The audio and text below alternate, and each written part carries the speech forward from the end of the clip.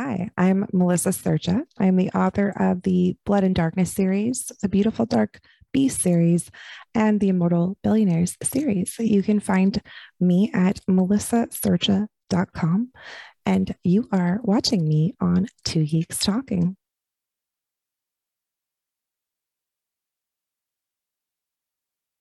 Good morning, afternoon, evening, everyone. Two Geeks Talking is an entertainment industry interview show where we interview the creative people from the comic, film, TV, movie, and video game industries. And of course, I'm your host, Kurt Sasso.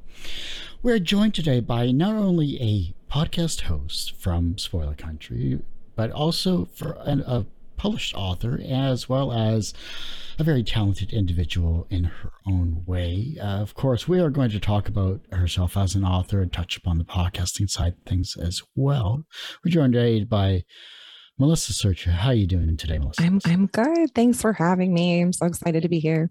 As an author, it's an interesting process because your brain is your vault of knowledge and your storytelling and everything along that line. But for those that don't know anything about yourself as a creative person, tell us who you are and what you're all about. Well, I am an author, as you mentioned. I write urban fantasy and paranormal romance, and I have been published since 2018. I started writing when I was very young, didn't really take it seriously as a profession until I was about 35 and was working a corporate job that I couldn't stand and realized that I needed to finally pursue my creative endeavors. I started plotting that novel. That's what I do now, and I do it mostly full time. I'm hoping to become completely a full-time author. Aside from that, I do co-host a podcast, Spoiler Country. That is me kind of in a nutshell right now. What is the most misunderstood aspect about urban fantasy as an author?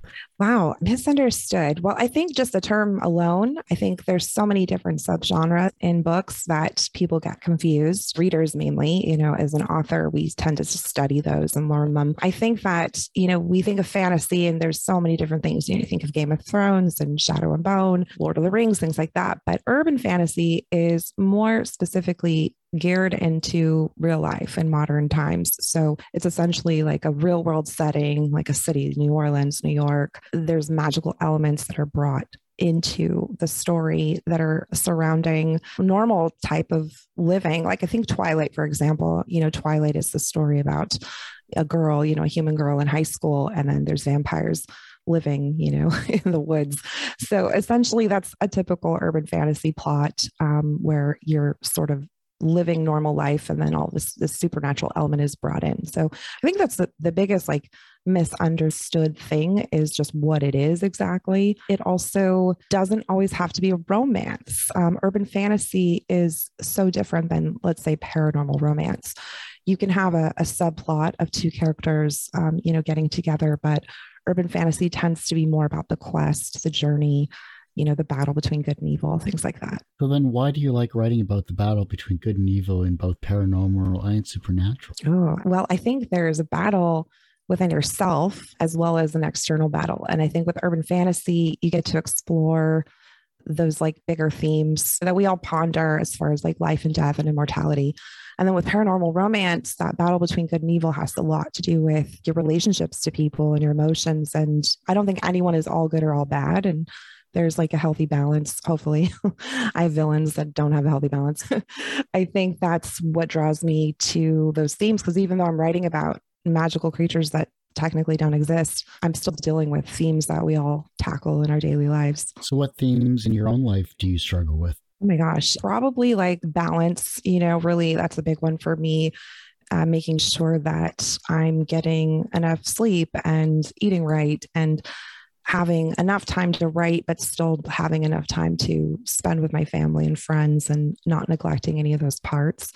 That's a big deal. I'm extremely ambitious and, I'm 42, almost 43, and I still haven't achieved the level of success that I want. I've done a lot, don't get me wrong, and I'm very, very proud of what I've accomplished. But I think that sort of theme of ambition and being independent and going after what you want, it's a quest in itself. I'm and I get off on these little side quests sometimes, but the main quest is to, keep writing and reaching those readers and touching people's lives and hopefully becoming someone's favorite author. Then looking at your career so far, even though you may have started later than you may have wanted to in your lifetime, what was the first thing you wrote that you thought, yes, I could do this as a career?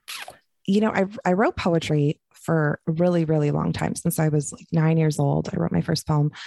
And I got really good at that. And I was really proud as I got into my 20s, and it would take me 2 seconds to write something, to articulate my thoughts and put it on paper and have it sound pretty and, poetic. And I was really proud of that. But to be honest, I think it was when I sat down and wrote Blood and Magic, which is my debut novel, I really surprised myself, because writing a novel when you've never done it is so daunting and intimidating. And where do you even begin?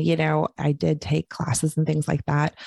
But when I finally wrote that final draft, and I probably wrote a million drafts of it before I actually submitted it to anyone. But when I wrote that final draft, I was just so proud of myself. And I'm like, okay, well, let's see where this ends up. Hopefully somebody will buy it. But even if they don't, I'm like, I wrote one, and basically I sent it out to a bunch of people. And then I said, I'm going to just start working on the next thing and just not, get kind of caught up in where it's going to end up. Blood and Magic, I really looked back. And then when it was published, and this publishing company wanted to put their name behind it and everything, that was a huge accomplishment. And holding that book in my hands, I was like, oh my God, I can't believe I've done it.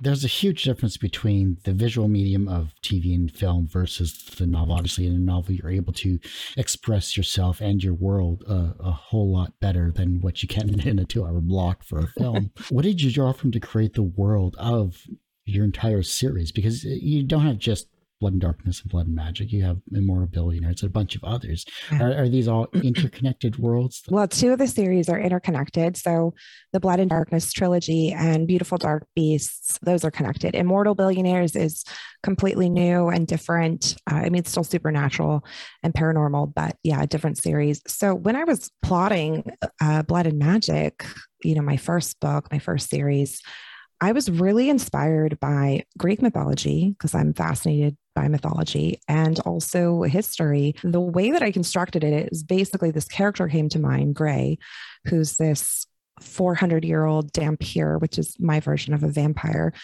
And I knew that I wanted her to be 400 years old, so that she had all of this history and background that I could pull from whenever I wanted. I also wanted to tie it into something that really actually maybe existed, but give a different explanation for it. So to clarify, I basically started researching what happened 400 years ago in different parts of the world. It brought me to Lancashire, England, where there was the famous Pendle witch trials. There were a bunch of witches, I think 10 or 11 witches that were tried and convicted, but there was one that didn't get convicted. She was let go for some reason. And so I constructed this whole theory in my head for book writing purposes that she was let go because the people holding the witch trial were actually this organization that were supernatural themselves. And she was actually not a witch, but a vampire. And they didn't want to basically have her wrath upon them. So that's why she was let go. And that's how the backstory for Blood and Magic started.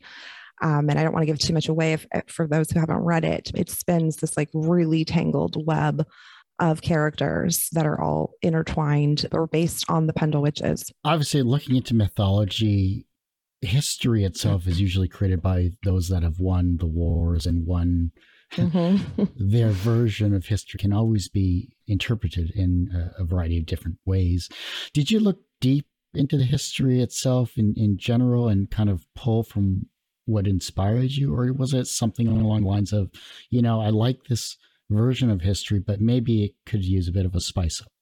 Yeah, definitely the latter. I'm a fan of history, but I also am aware of what you were saying about it not being, it's different versions of the people that won, as you say. It's just for example, when you're in school, when you're in high school and you learn history, you learn all this sort of fluffy, pretty stuff about it. And then when you get into college, you actually, start taking more specific classes like women's history. And you're like, oh, wait, this isn't exactly how I remember it. It becomes more interesting, I think, as an adult to go back and study rather than from just your childhood memories of what you thought history was. And, we could get all into like, how Native American history has been so skewed. So basically, I really like to just spin history on its head, like, but in a fantasy way, because I'm not writing nonfiction. I take the Black Plague, for example, that happens was really, in my books, it was the vampires. They were killing people and they were covering it up and putting crosses on the graves to mark, who they've basically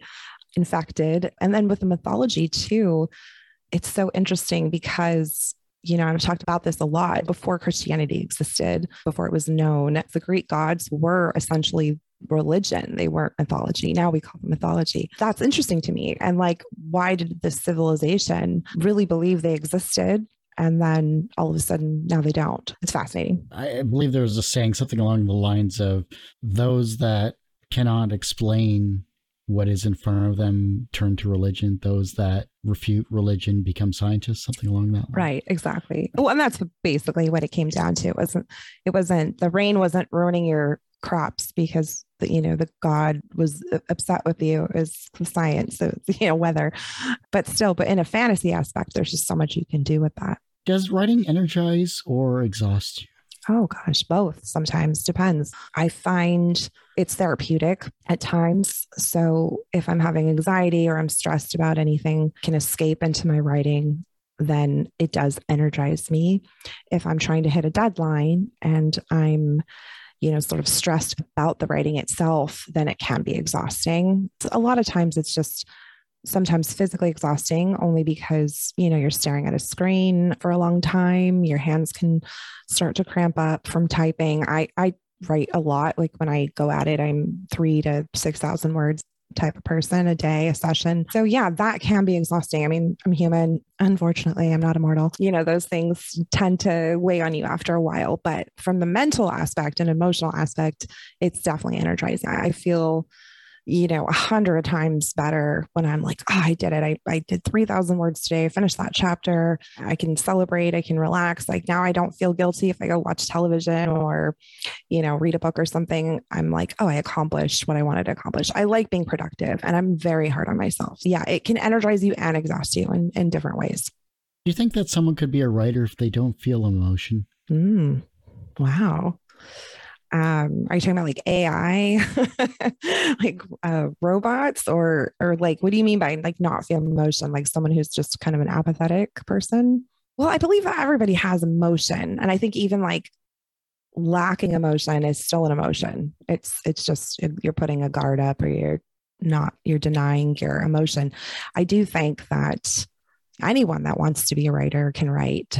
I mean, there's obviously varying degrees of like, if it's going to be readable or if people are going to relate to it. I definitely think there is, a book to be written for everyone that wants to try their hand at it. I always say that there's room on my bookshelf for everyone. It's not an overly competitive market as far as, I mean, it is and it isn't. I think authors are we're supportive of each other. It's a really good community. But yeah, I think that if you are someone who's not in touch with your emotions, but you want to write, you can write about that. There's characters that I write often, these sort of male alpha characters that are emotionless, at least to begin with. And then, the heroine draws it out of them, or the quest or whatever, the MacGuffin will bring the different emotions out of them. So I think, yeah, absolutely. You mentioned other authors that you've connected with, because the writing community of authors is vast and large in this wide world of writers that we do have in many different countries. What other authors are you friends with, and how did they help you become a better writer? Oh my gosh, yeah, I have so many great, like I can't even list all of them without, I don't want to leave anyone out, but I will say that my two closest author friends that I talk to literally on a daily basis are Negin Poppin and Leslie Scott. They're both romance authors, and Negin is with City Owl Press, my publisher. That's how we met, through that little City Owl family. And then via her, I met Leslie Scott. She's my down home Southern Alabama girl. They help so much. It's like there's not enough words to explain. Like when you're trying to figure something out, we do plot calls, where we just kind of vent at each other when we don't know what's going on with our books. We support each other, encourage, celebrate the wins, and console each other when we have the losses or the frustrations. And it's just really like unbelievable how much you need that as an author, because when you're writing, sometimes it's a solo career, essentially, when you're actually sitting down and writing, and you forget, there's other people out there that you can reach out to, and family supports as well, and friend support as well. And that's amazing. But there is a special bond between authors because we get it. We literally understand what we're doing and trying to accomplish every day. And there's things you can say to other authors that you can't say to someone who's not in it. They just won't get it. So yeah, Nagin and Leslie I would be lost without them. How do you balance making demands on the reader with taking care of the reader? Oh, that's a really good question. It is a fine line, really. I mean, I'm essentially asking them to take a chance and go into certain, darker paths than maybe they're comfortable with. I always believe in not insulting the reader, right? Like you hear that a lot when you're first writing. Like, I'm a reader myself. Like, we get it. You don't have to pump a bunch of backstory and info dump. You can sprinkle things in, and you can bet for sure that they're going to get your foreshadowing and the little hints that you drop. And to me, it's really rewarding when, like, after someone's read the whole series and then hearing their perception of certain characters or plot lines and going, I knew people would get it. Like, I will say that there is one plot line that kind of went over some people's heads in Blood and Magic. I have a pirate ship that, for me, I'm inspired by video games quite a lot. I'm a huge gamer nerd. I play a lot of Fallout and Skyrim and Outer Worlds. So I really wanted to do sort of a tribute to video games. I made my pirate ship fast traveling.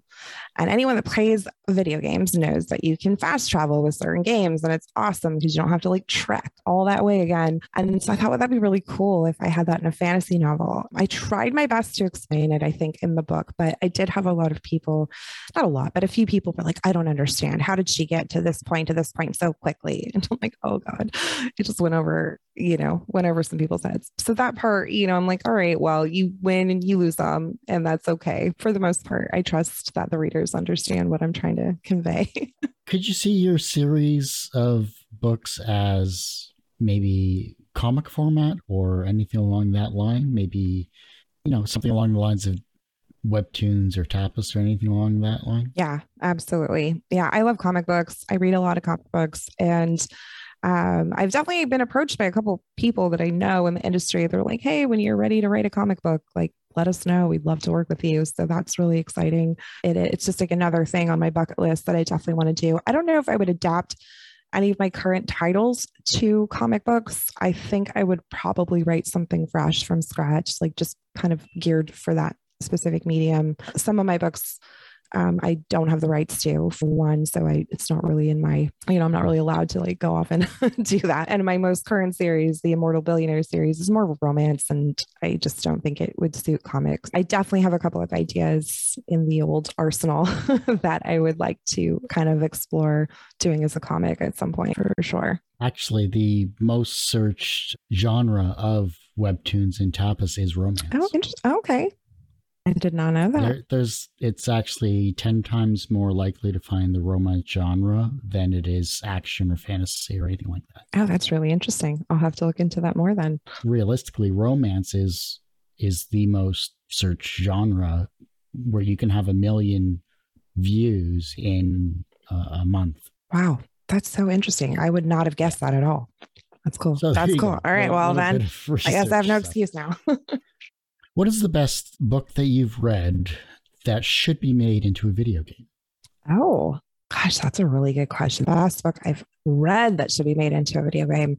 I read a lot of romance. So lately, I think Shadow and Bone actually would be, it's a Netflix show now. Mm-hmm. I actually read Six of Crows, which is like the spinoff, I think, of Shadow and Bone. And the TV show is really cool because they're blending both series into the show. And I'm a huge fan of it. I think that would be an amazing video game. You've got the Darkling, you've got Grishaverse, excuse me, all these really cool characters. You've got like the old fantasy taverns and like the thieves and their scale, one of the characters on Naj, she's sort of like this kind of ninja. She can like scale buildings and things. And it reminded me a lot of the Thief video game. I think that it would be brilliant. I'd play it for sure. D&D style or more along the lines of open world like Skyrim? I have to do open world. I hate like linear sort of, you're like stuck and you can't get forward unless you do this a million times until you finally master it. And then I'm over it at a point. No, I love open world. Because basically what I do is I play all the side quests first, then I hit the main quest. And once I've hit the main quest, if it's one of those games that'll let you continue on after the quest is done, like Fallout, then I go and I just loot everything and I kill everyone and I just amass wealth and just like level up as much as I can and just basically destroy the villagers' lives. It's kind of how I do it. I mean, come on. Like the first thing I did was I maxed out my stealth skill in Skyrim, and I just literally shot people in the knees with arrows. Yeah, it was just great. Exactly. Yeah, I was the archer. I had the arrows and I loved the sneak aspect. And when the DLCs came out, I had every single house, that you get. And I had like the bored husband that was like, off to another adventure, my love, and you're like, yeah, just sit there and drink your beer while I go kill dragons. Great. I brought all these wheels of cheese from that entire place I raided, and you're just having a beer. Exactly. Just keep the children alive, please. Yeah. What was the first book that made you cry? The Lover by Marguerite Duras. It was a book that I probably shouldn't have read at the age that I read it. It was actually called The North China Lover, and the movie was called The Lover. It was pretty sexually explicit, but I didn't really see that at that age. I was more like into this whole love story between this younger French girl and this older Chinese man, and just they were from different classes. He was rich, she was poor. They just had this like heart-wrenching love story, and she had a horrible family that was just awful to her, and he had to eventually, be arranged into a marriage that was like suited for his class and everything. And yeah, I was like 15 or 16. I was just sobbing at the end of it.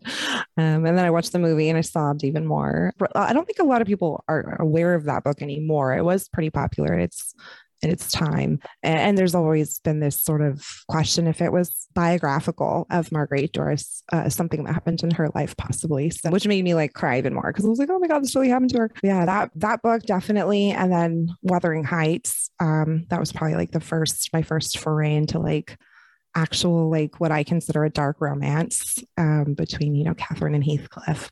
Obviously, reading as much as you do, you must have come across some authors that maybe originally you didn't enjoy, but later on in life you came to enjoy. Do you know who those were? Yeah, I think, when I was, like I said, when I was young, I was a very angsty teenage girl, like most of us teenage girls were. And so I read a lot of like V.C. Andrews, Twilight type of Twilight was way after my teenage years, but that kind of stuff. And I was not really into male writers, I guess, when I was younger. I just didn't relate. And then as I've gotten older, I've read a lot more sort of like satire and nonfiction. I became a huge fan of Kurt Vonnegut and Hunter S. Thompson, and those books I definitely would not have enjoyed when I was, younger. So that kind of surprised me. And when I got more into like philosophy and things like that, and now I'm like, reading Plato's Republic and stuff that I never would have picked up, 20 years ago. We're doing pretty good. This is a good pace. I like it. Yeah. It's great to have a talented person such as yourself, and that understands the whole podcasting side of things as well, too. Yeah. Speaking of podcasting, though, how did you get involved with Spoiler Country? I was supposed to be at Emerald City Comic Con in 2020. So it was my first year that I would have been there as a pro. I got the pro pass and I was so excited because I didn't have a table or anything like that, but I was just excited to go as a professional and be able to network. And I was going to bring some of my books with me and, hope to make some contacts. And anyhow, 2020 happened. That con got canceled. So I was like, all right, well, that didn't work out. about a week or two later, after they announced the cancellation, I got an email from Spoiler Country asking if I'd be interested in coming on the show for just a quick 15-minute segment along with other creators that they'd invited to just talk about my wares, as they put it, since I missed that opportunity to do it at Comic-Con. So I agreed, and it was so much fun. I hit it off with the two of them, Kenrick and John, really well. And they, so much so that they said, well, we have to have you back on for a full segment, a full hour, so we can really talk about your stuff. And so we did that about a few months later. And again, just had a blast, really connected, laughed a lot. If you go back and listen to that episode, we are literally just hysterically laughing the whole time. Yeah, we just kept in touch on Twitter. And then, Kenrick asked me, I think in the summer of 2020, if I'd be interested in joining the podcast and being an interviewer. And I said yes. And it was very nerve-wracking. As I was telling you earlier, my first, they threw me into the fire. They were like, all right, well, your first interview is going to be Dacre Stoker. It's Bram Stoker's great nephew. And I'm such a huge, Dracula fan. And I was just kind of freaking out a little bit. He couldn't be nicer. Such a nice guy. We're still friends to this day. He friended me on Facebook, and I was just blown away at how cool he was. Yeah. And so I just started doing interviews. It got to the point where I was doing 4 or 5 a week, and I've just talked to some really awesome people in the comic book industry, the entertainment industry. I've interviewed Taboo from the Black Eyed Peas twice, just things you just like pinching yourself. What, is this my life now? This is so awesome. So now I'm, helping out with other things on the podcast, learning some editing, doing some bookings, trying to get guests, things like that. So I'm having fun. You always remember your first podcast, no matter how bad or how good it was. Right. It's always ingrained in your mind, no matter what. Yeah. And it's funny is when I first started, I didn't have a mic. I didn't have headphones or anything. I was just my phone. My computer was crap. If you listen to the audio of it, I sound horrible because I just sound like I'm underwater, with this iPhone, no proper setup. So after a few of those, kind of like, we need to get you a mic. I'm like, yeah, let's do that. But when you get hooked, you get hooked, and it's a blast. And I hope you have many years continuing to do this. Thank you. Yeah, as a host and as a guest on other podcasts as well. Yeah, I love it. Like you said, I'm hooked. I'm addicted to it. I love being on both sides. I love being interviewed. I love interviewing. It's really fun when you can have conversations with people that you may not necessarily meet in real regular life, and all of a sudden you're spending an hour or two with them. It's nice, especially during the last few years that we've, been isolated and stuff. So I think it's been great for not only us to do it, but for people to listen. It makes them feel closer to their favorite, comic book artist or favorite actor. Obviously, we can't switch to the last couple of questions I have just yet, because we have questions from the internet. And well, ironically and specifically, it just happened to be some of your fellow co-hosts and wonderful people, of course, at Spoiler Country. It just happened to be like that. They're heckling me, yes. I'm sure they are. 2 or 3 questions here specifically from them. Looks like 4, actually. Okay. And technically a 5th, but Jay, you bastard. We're not going to ask that. No, he's. It was a funny one. Don't get me wrong, but I'm going to ask you who your favorite child is next time you come. Right. Yes, please ask him that. First question, of course, is from Casey. What is the best advice for writers just starting out? I would say the best advice is to learn your craft, learn your genre, have a clear goal of what you want to do, and to learn about the different avenues to get there, because there are multiple different ways to become published. There's indie publishing, which is when you self-publish yourself and put it up on Amazon. Small press, which is different than big pub. You don't need an agent to get into a small press. You just have to research the good ones and submit your manuscript. And then there is the big traditional publishing avenue, which is where you would try to find an agent who would sell your books to those big publishers. So you definitely want to find out what is the right path for you, how much control you want to give up or not give up, because all of those have different pros and cons. So do your research, but really know your craft, hone your craft, practice writing all the time as much as you can, at least in the beginning, until you understand your own writing routines and what you're capable of, because it is such a learning process. So that's my best advice. I mean, when I first started out, I soaked up every article on writing I could find, every craft book, every writing course that I could afford. Some of them are expensive and not necessary. So there's a lot of free ones and affordable ones out there as well. Following other authors on Twitter and Instagram and Facebook, and listening to their trials and tribulations and just following their careers and seeing what they're doing is really important, specifically in the genre that you want to be in and make a splash in. So that's like my biggest advice. I mean, there's so much advice. There's a ton that you could, it depends on what stage you're at. If you're at the very, very beginning and you're like, I have this idea, I want to write a book, just start writing it though. Don't worry about the mechanics of it. I would just write bits of dialogue that came to me, and I'd have it all organized in my computer and, in a folder, and I would write like scenery, and I would write backstory that like never even made it into the novel. But it was just important for me to like get these ideas and thoughts down before I lost them or forgot them or whatever. So you can always edit a first draft. You can't edit a blank page. Kind of ties in then with Henrik asking his questions as well. Okay.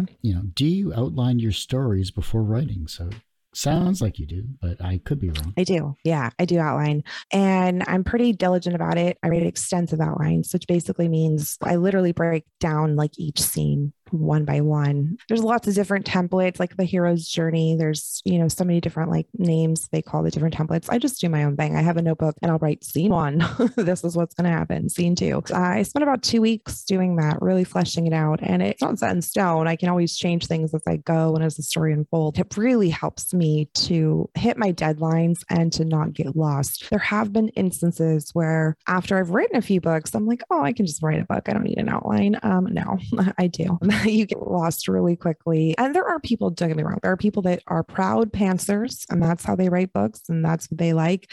And my hat's off to them that they are able to finish a book that way, because I just cannot. I have to have an outline. I learned the hard way mid through that I needed to stick to what I did in the beginning, which is have those outlines and have that research and, all that world building. Continue on with his questions, because honestly, they are good questions. They are. They're really good. I was going to touch upon these sort of. I have other versions of this, but like I said, very good question. Next question of his is, what is the hardest part of writing, the beginning, middle, or the end? The beginning, definitely. Because for me, especially, like I have a hard time not self-editing as I go. And this is like, do as I say, not as I do. You just write your first draft, even if it's messy, and which I did in the beginning. And now, I've written and published 9 novels, and it's harder for me to stick to that because of all the techniques and tools I've learned.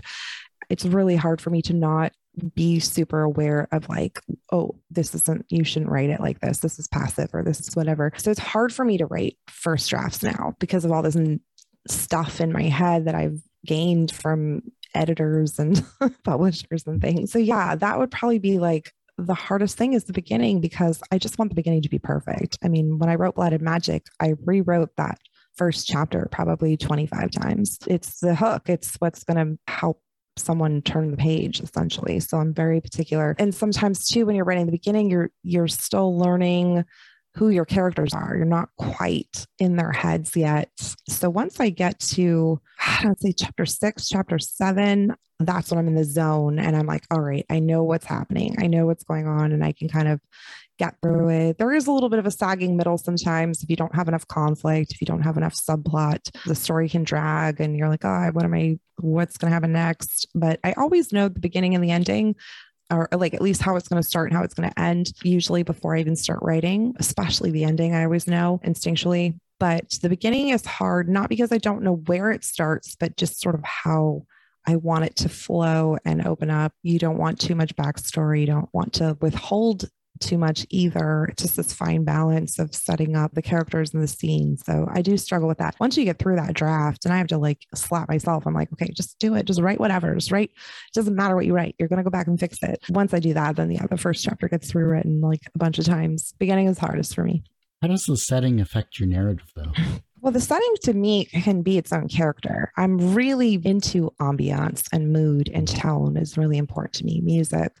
I'm a visual person. I have Pinterest boards for my books. Some of them are public, some of them are private when the book is still in development. Just random things like a candelabra, a gargoyle, an archway, like forest, things like that just invoke story ideas and put me in the mood of the novel. Definitely setting is, to me, a character in itself. It can really influence the scene. You can use, if you're writing a battle scene, you can use parts of the setting to assist in the battle. If you're slamming someone's, head into a stone statue or digging gravel into their eyes, or if it's in the ocean and you're using, the momentum of the water to win your fight. There's so many different aspects, but for me, it's a lot just like mood and tone really said that for me. Last question, that was my own, but last question from Kenrick is, what is the timeline for your first audiobook? So I'm not sure yet. I just signed a contract for Immortal Billionaires, the first book, After I Fall. So in the beginning stages, I don't really have a whole lot of information at this point. So I'm not even disclosing who I signed with at this point either, because they haven't announced it either. So I'm super excited. It's been on my bucket list forever to have an audiobook. I'm just really thrilled that it's happening. We'll see, and I'll keep everybody updated. Like as soon as I know anything, I promise. Congratulations on that. That's a great accomplishment. Thank you.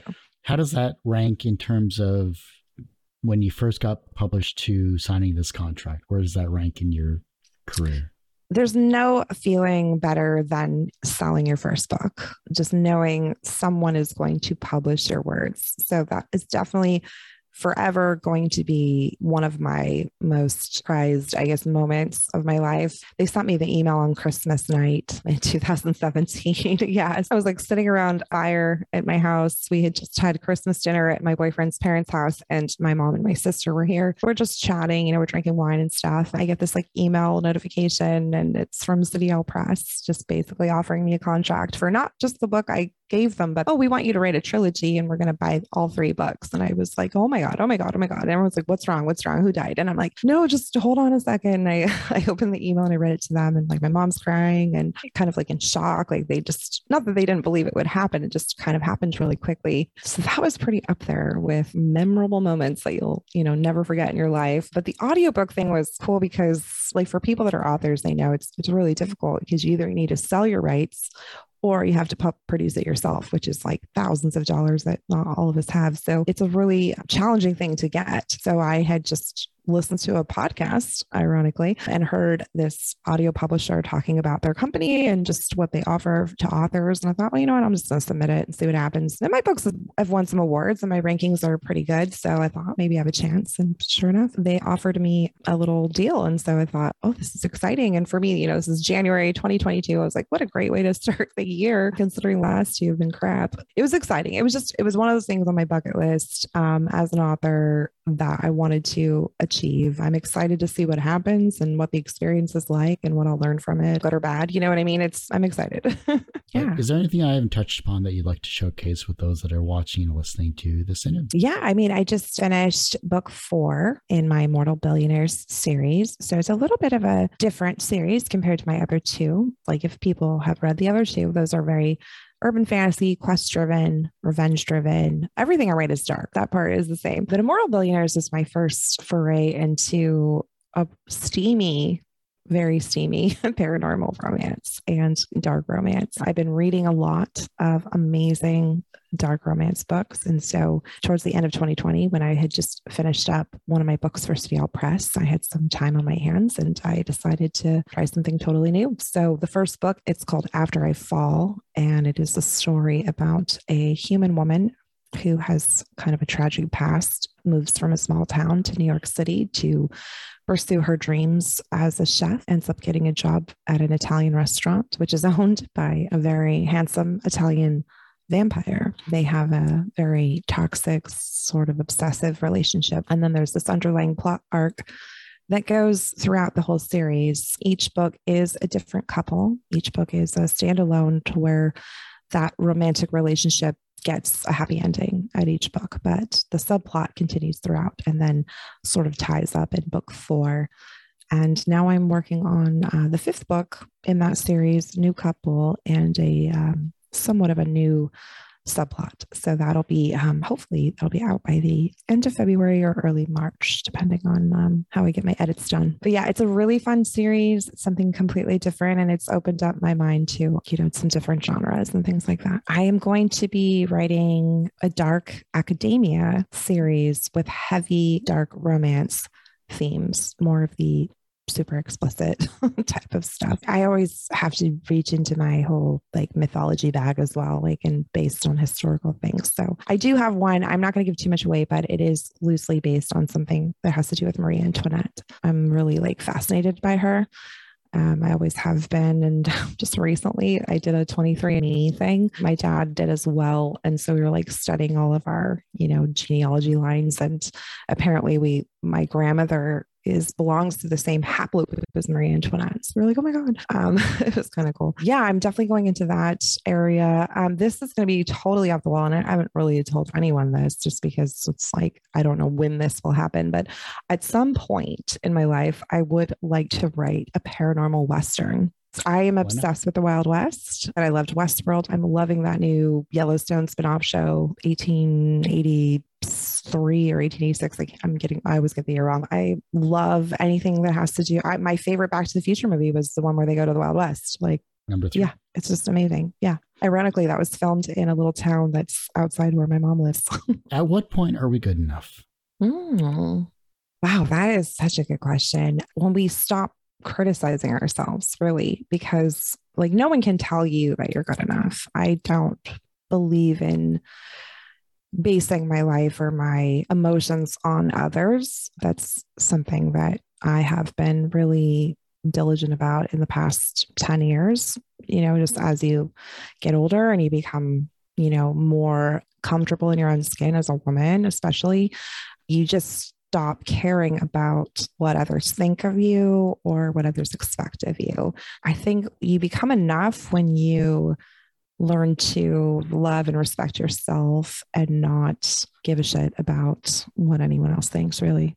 What is the wisest piece of advice someone's ever said to you that has stuck with you through your career? Gosh, there's been a lot of great advice. You got to just write. You can't edit a blank page. You can edit crap, but you can't edit a blank page. So that's been a huge thing. And actually, there's a lot of advice out there that says you have to write every day to be considered a real writer. And I don't believe that, despite so many famous writers that have said it. And that, if that works for them, great. But, you don't have to write every day. You have to make the most of the days you do write. That's really important. The best advice I've ever gotten, though, was in a fortune cookie. And it was just live in this moment. And that's what I do. I don't dwell on the past. I try not to and agonize over the future too much. I'm very much into living in the moment that I'm in. And that doesn't mean not planning or not having goals or things like that. Just not letting, today become yesterday, or, you know what I mean? It's very important. Life is short, and this is what we got. This moment's what we got. So just got to make the most of it. What is something that everyone should experience once in their lifetime? Oh my goodness. Playing a video game. Well, that's a given. Yeah. Well, falling in love, I guess, which I think people do. Eating really good food. I'm a big foodie. I love to cook. Once in your life, just going to like one nice, like really fancy restaurant, like one that you would just like never go to, like saving up and, for a special occasion and just going and, enjoying 6 courses and just living it up in that sense. That's really fun. God, there's so many things, I'm not much of a thrill seeker. I'm not very naturey or outdoorsy at all. I like wine tasting and like going to Tahoe for the casinos. You know what I mean? So I think just once in your life, you should just do something completely gluttonous, like without guilt or judgment. Like if you want to eat an entire wheel of cheese, then do it. You know what I mean? Like don't make it an everyday habit. But I don't know. I think just doing what you want to do. I mean, we're adults at this point. That's one of the things I learned, like from, like when I was younger, you're always worrying about like calories and you're worrying about this, or you're worrying about that. And, when I turned, I don't know, like 40, I was like, oh my God, I'm going to the best restaurant in the town that I live in. And I'm just going to drink whiskeys and just eat steak and have a good old time. Like, I think it's important. Everyone has one person that inspired them on their path to where they are today. Who was that for you? Well, I would say artistically, I have two answers. So artistically, Anne Rice. She was, Interview with the Vampire was the first paranormal book I read and fell in love with New Orleans and vampires and that whole genre. I devoured her books, as many as I could find. And she was just such an inspiration to me as a writer, and for me to get into that genre and become so fascinated, and basically just shaped my entire psyche essentially around that. Aside from like creatively, just in real life, my mom.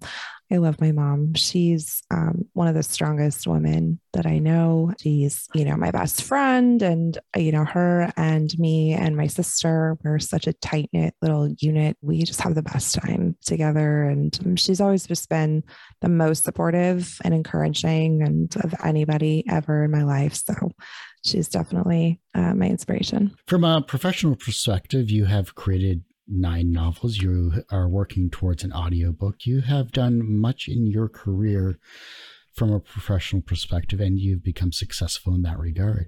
Do you consider yourself personally successful? I do. Yeah, I do. I'm very goal oriented and I set goals. I have lists in my phone for everything, not just grocery lists. Like literally, I have a list for everything. And every year I set 2021 goals, 2022 goals. Some I still haven't hit. And oftentimes I do end up hitting some of the goals that I'm, striving for. Yeah, I definitely personally think that I consider myself successful.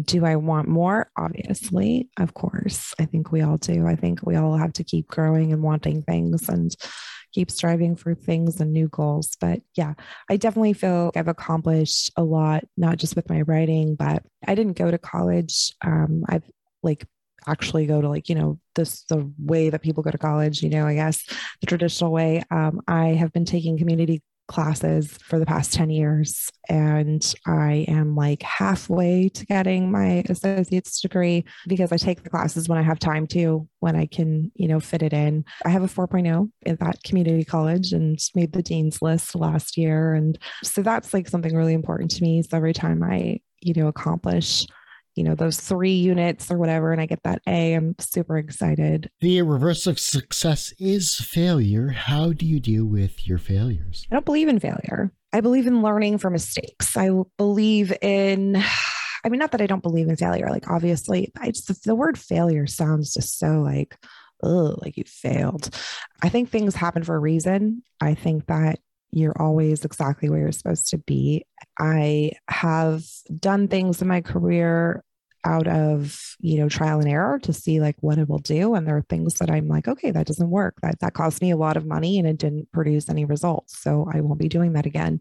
I don't really consider anything a failure if you've learned from it. The younger generation is looking at your work and they're becoming inspired to be creative in their own way, whether it is as an author or as a creative writer or as a creative person in general with whatever they choose to do. How can they inspire the generation that follows them? Oh, that's such a good question. Just be authentic, really, and be true to yourself. As I look at trying to inspire people myself, I'm actually going to be teaching a writing course in a few months to a group of teenagers that are affiliated with a local library. And I got asked to do it. And I was really excited because talking to young people, young aspiring writers, when that passion is so new and raw, it's just important to me to be able to provide a positive perspective of things and to give them hope. I think it's really important not to, to give up no matter what. I think as those younger people grow up and start writing, the only way you can really inspire people is to be kind and to be true to yourself and be authentic. There will be those that follow you and want to read your work and that are moved by your work and are inspired. Even if it's just one person, that's really all that matters. If you can touch one person's life and make a difference, then, that's enough for me. Well, Melissa, I do hate to say this, but that ends this particular episode of Two Geeks Talking. I want to thank you so much for coming in the show. I really greatly appreciate it. Thank you for having me. Your questions are amazing. Really got me thinking. I love the introspective part. It's awesome. I love it. Thank you for having me. Well, before I let you go, though, where can we find you and how can we support you, not only on social media, but through your website or if you have a store as well? My website is melissasercia.com. And from there, I have links to social media sites and to direct links to Amazon and Barnes & Noble. And you can, find all of my books there. If you are on Kindle Unlimited, most of my books are on Kindle Unlimited. Yeah, I'm on pretty much every social media site that exists, except Snapchat. I haven't figured that out yet. TikTok, I just started about a year ago, and I'm having a lot of fun with TikTok. So I'm there, Melissa Sercia Writes. Instagram is Melissa Sercia Writes. Twitter, I'm at Fluid Ghost. And on Facebook, you can just type in Melissa Sercia and you'll find my Facebook page. And then if you're a fan of the Immortal Billionaires series, I have an Immortal Billionaires group on there where I post a lot of fun stuff and background information and character like casting. Like if my books were a movie, who would I cast? Things like that. So it's a fun group. And then I always tell people, feel free to email me. My email is melissaserciawrites@gmail.com. If you're a writer, an author, aspiring author that has any questions and needs any advice, my channels are open and I love to help. So, yeah. Well, like I said, unfortunately, that ends this particular episode of Two Geeks Talking. Thanks, Melissa, again for coming on the show. I greatly appreciate it. You can, of course, find this interview and 1,000+ others on our website, twogeekstalking.com or tgtmedia.com. And, of course, on our YouTube channel, which is unfortunately a little more updated than the website. The pandemic hasn't been kind to me when it comes to updating my main website, but the YouTube is still working, so that's a good thing. Our YouTube channel is, of course, at www.youtube.com/TGT Media. And, of course, as I say every week, everyone has a story to tell. It's up to me to help bring that out. Thanks for listening and watching on Two Geeks Talking. Thank you.